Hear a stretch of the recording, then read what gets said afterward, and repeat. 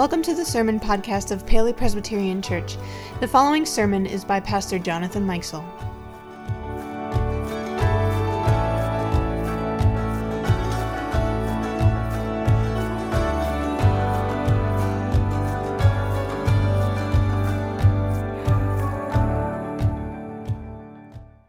Today we continue our journey through the Apostles' Creed.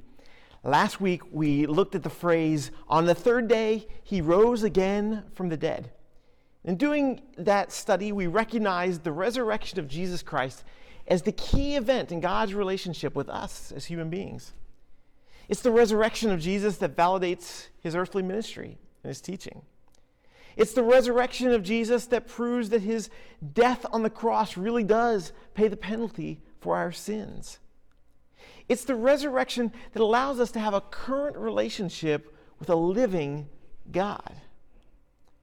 And it's the resurrection that points us to our own ultimate resurrection and eternal life with God.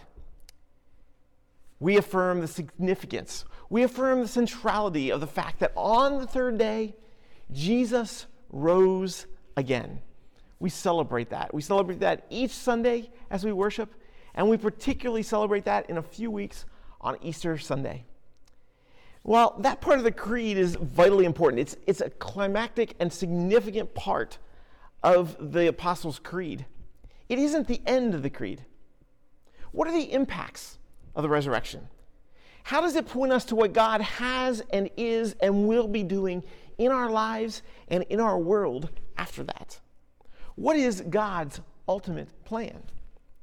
Well, the creed leads us in then to that next phrase today, which is moving us past the resurrection into God's continuing work in our lives and in our world. I believe he ascended into heaven and is seated at the right hand of God the Father Almighty. Let me say that again. I believe he ascended into heaven and is seated at the right hand of God the Father Almighty.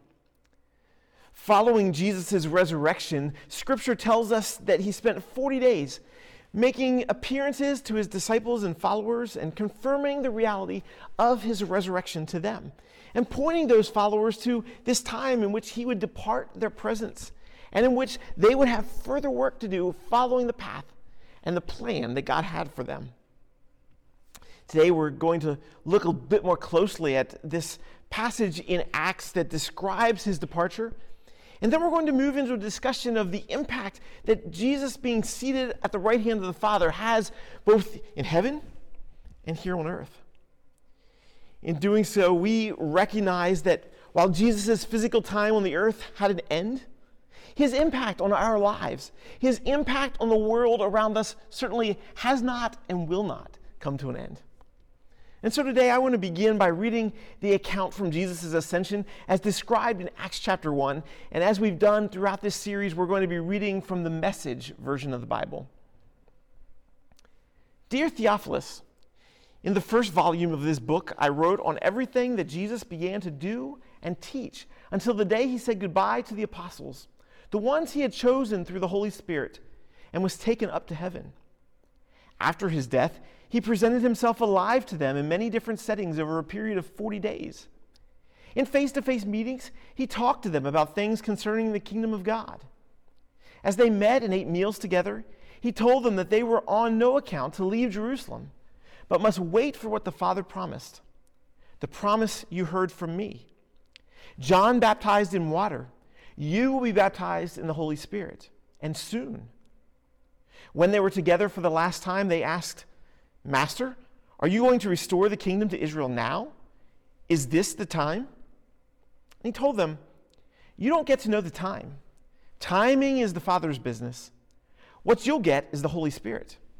And when the Holy Spirit comes on you, you will be able to be my witnesses in Jerusalem, all over Judea and Samaria, and even to the ends of the world.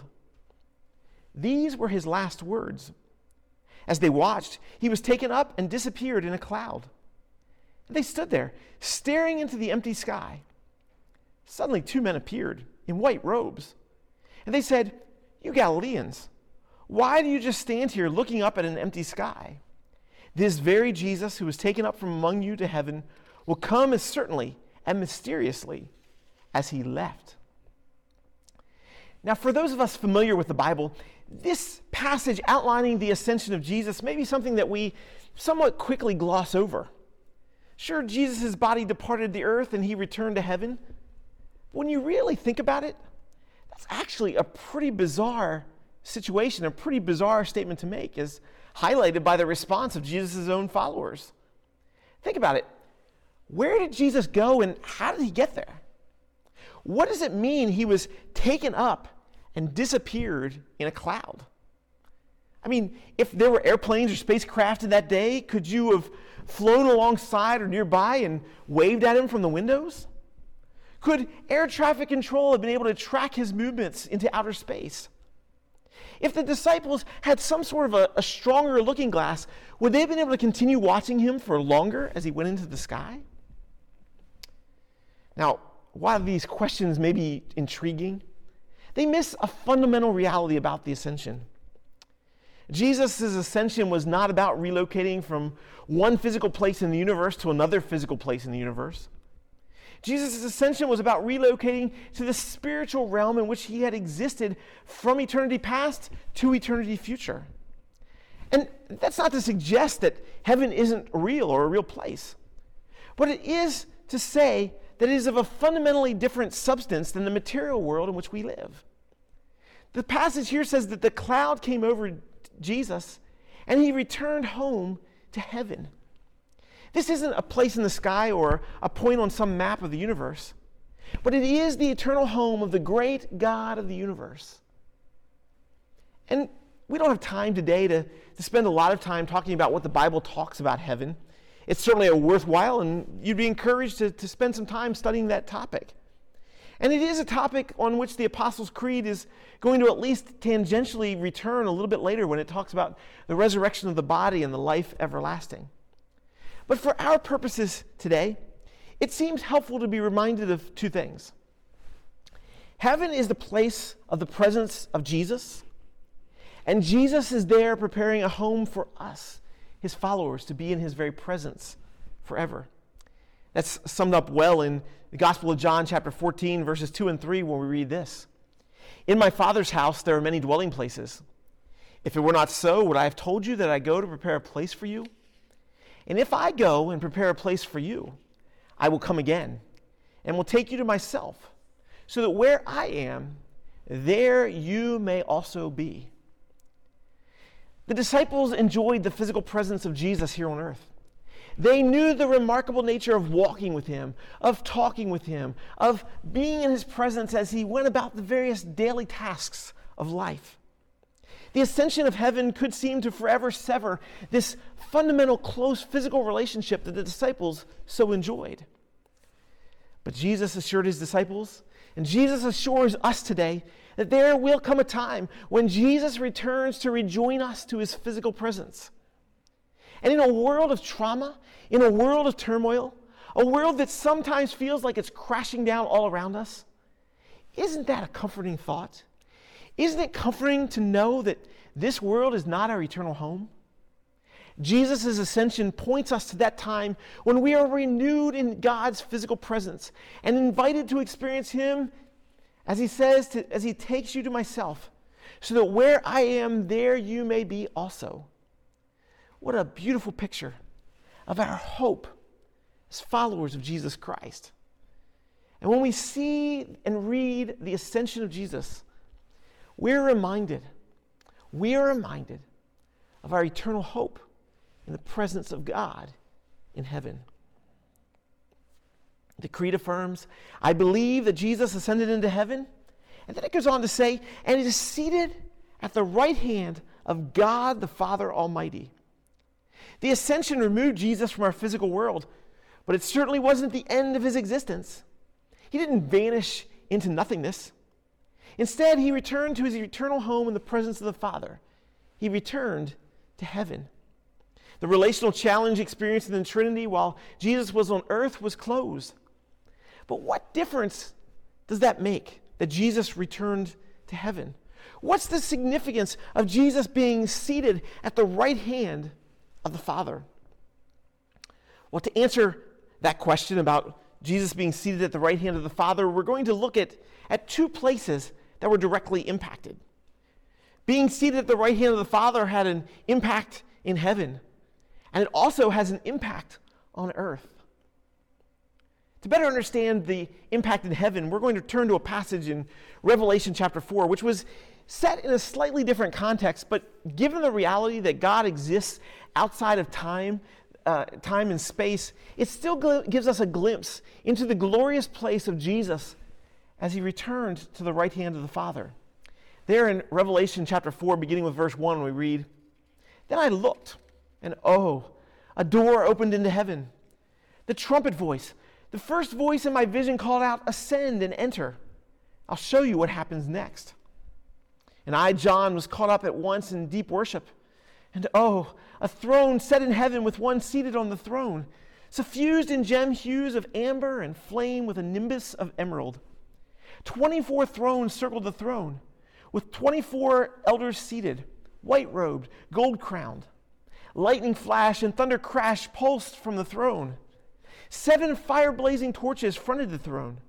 These are the sevenfold Spirit of God. And before the throne it was like a clear crystal sea. Prowling around the throne were 4 animals, all eyes. Eyes to look ahead, eyes to look behind.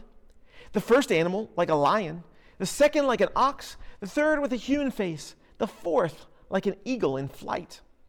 The 4 animals were winged, each with 6 wings. They were all eyes, seeing around and within. And they chanted night and day, never taking a break. Holy, holy, holy is God our Master, sovereign, strong. The was, the is, the coming. Every time the animals gave glory and honor and thanks to the one seated on the throne, the age after age living one, the 24 elders would fall prostrate before the one seated on the throne. They worshiped the age after age living one. They threw their crowns at the foot of the throne, chanting, "Worthy, O Master, yes, our God, take the glory, the honor, the power. You created it all. It was created because you wanted it." Now, I recognize as we read through that passage from Revelation 4 that there are a lot of images and a lot of word pictures that seem rather strange and are difficult for us to understand. There have been countless Bible scholars who have spent a lot of time and a lot of pages of print interpreting these signs and images and trying to understand exactly what is being described in this vision that came to John. But here's the thing. We don't have to grasp every detail to see and to understand that the one seated on the throne is great, is worthy of worship and praise as outlined by those who are in his presence. And that one is Jesus himself. The return to the right hand of the Father is a return to his rightful place of glory and honor. It's a return to a place of recognition that he was no mere human being. This one is the God of the universe, both the physical world and the spiritual world. And because he is God of all, our response to him is not merely trivial. And this picture of Jesus receiving glory and praise underscores a point that was made earlier in the creed. Jesus was and is fully God and fully human, 100% divine and 100% like us. Now, our finite brains can't fully comprehend that fact.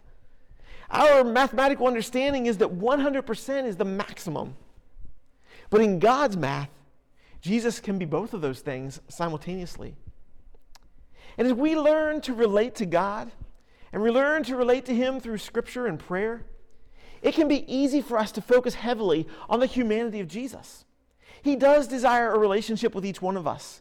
He does desire that we talk to him, that we recognize the ways in which he can relate to our earthly existence, because he shared that very same earthly existence. But we must never allow that invitation into a relationship with God to obscure the fact that this is the awesome, powerful, great God of the universe who is worthy of respect, honor, and glory. And while Jesus is able to hold this full humanity and full divinity in the right kind of tension, we can sometimes obscure and take for granted the greatness of who he is. When we hear and when we glimpse the glory due to Jesus, our eyes are raised, our worship gets recentered, and we recognize him for the great God that he is. Also, an important and interesting reminder in this image of the glory of Jesus is a reminder of how far he had to step down in order to become one of us. It was no small thing for Jesus to leave that glory, to leave that place of honor and power, and to become a little baby, to become a mere human being, one with the foibles and flaws, but not sin that we have. Philippians 2, Paul describes it this way. He says, "Think of yourselves the way Jesus Christ thought of himself. He had equal status with God, but didn't think so much of himself that he had to cling to the advantages of that status no matter what. Not at all. When the time came, he set aside the privileges of deity and took on the status of a slave. He became human. Having become human, he stayed human. It was an incredibly humbling process. He didn't claim special privileges. Instead, he lived a selfless, obedient life and then died a selfless, obedient death. And the worst kind of death at that, a crucifixion. Being seated at the right hand of the Father returns Jesus to his rightful place of glory and honor. And affirming that fact in the Apostles' Creed reminds us of the praise that we are to give to him. Jesus being seated at the Father's right hand certainly impacts the heavenly realm and reminds us of what is happening in that heavenly realm. When we say, "I believe he ascended into heaven and is seated at the right hand of the Father," we affirm the greatness, we affirm the glory due to Jesus Christ. While we affirm Jesus' departure from the earth, that doesn't mean the end of his influence on our world or on our lives. In fact, it means just the opposite. Jesus' departure opens the way for a new means by which God impacts our world. And primarily that happens, as Jesus outlined here, in the coming of the Holy Spirit. We're going to focus more on the Holy Spirit's involvement in our world in a few weeks. But the critical insight for today is the relationship between Jesus' departure from the world and the coming of that Spirit. Now, it might seem possible that both Jesus and the Spirit can be actively involved in our world at the same time. And in fact, passages like Acts 1 that we read earlier indicate that the Holy Spirit was at work in the, for example, selection of disciples. So, in fact, Jesus and the Spirit do act and operate to some extent at the same time. But in God's complete plan, the unleashing of the full impact of the Holy Spirit could be accomplished only with Jesus' departure from the scene. By ascending into heaven, Jesus paved the way for the coming of the Spirit. And that Spirit would empower the disciples. And that Spirit empowers us to be witnesses of the good news of Jesus Christ in our world. One significant impact of the return of Jesus to heaven was the opportunity for the coming of the Holy Spirit to impact us on earth. Another significant impact on our lives, on our world, of Jesus being at the right hand of the Father is that there at the right hand of the Father, he intercedes on our behalf. In other words, the Bible tells us that Jesus is our advocate with the Father. Paul in Romans 8 describes it like this. So what do you think? With God on our side like this, how can we lose? If God didn't hesitate to put everything on the line for us, embracing our condition and exposing himself to the worst by sending his own Son, is there anything else he wouldn't gladly and freely do for us? And who would dare tangle with God by messing with one of God's chosen? Who would dare even point a finger? The one who died for us, who was raised to life for us, is in the presence of God at this very moment, sticking up for us. Do you think anyone is going to be able to drive a wedge between us and Christ's love for us? There's no way. Having lived on this planet as a human being, Jesus has experienced and understands the very real trials and temptations of this life and of this world. As a result, he has compassion on us. He's sticking up for us, as it says there. And That's certainly to me an encouraging thought. To think that Jesus is there reminding the Father as if the Father needed reminding, but that it's not on our own merit that we come to God, but it's on the merit of Jesus.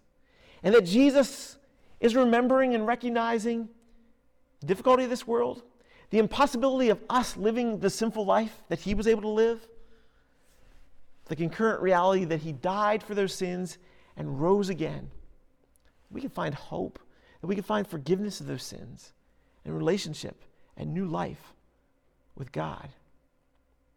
It should make us grateful. Grateful for the gift of God. Grateful that Jesus is sitting at the right hand of the Father, interceding on our behalf, sticking up for us, being that way to the Father, that way back to right relationship with God. When we recite in the Apostles' Creed and when we refer and affirm, I believe that Jesus ascended into heaven and is seated at the right hand of the Father, we affirm a great deal in that statement.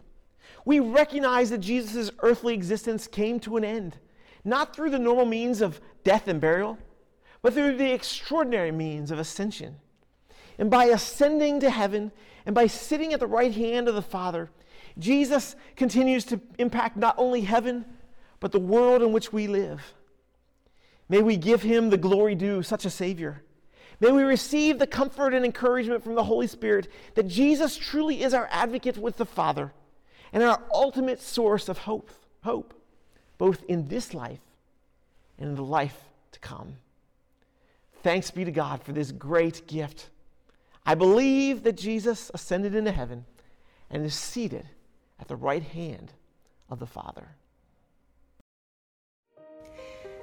I believe in God, the Father Almighty, maker of heaven and earth, and in Jesus Christ, his only Son, our Lord, who was conceived by the Holy Ghost, born of the Virgin Mary, suffered under Pontius Pilate, was crucified, dead, and buried. He descended into hell. The third day he rose again from the dead. He ascended into heaven, and sitteth on the right hand of God, the Father Almighty. From thence he shall come to judge the quick and the dead. I believe in the Holy Ghost, the Holy Catholic Church, the communion of saints, the forgiveness of sins, the resurrection of the body, and the life everlasting. Amen. Amen. Amen. Amen. Amen. Amen.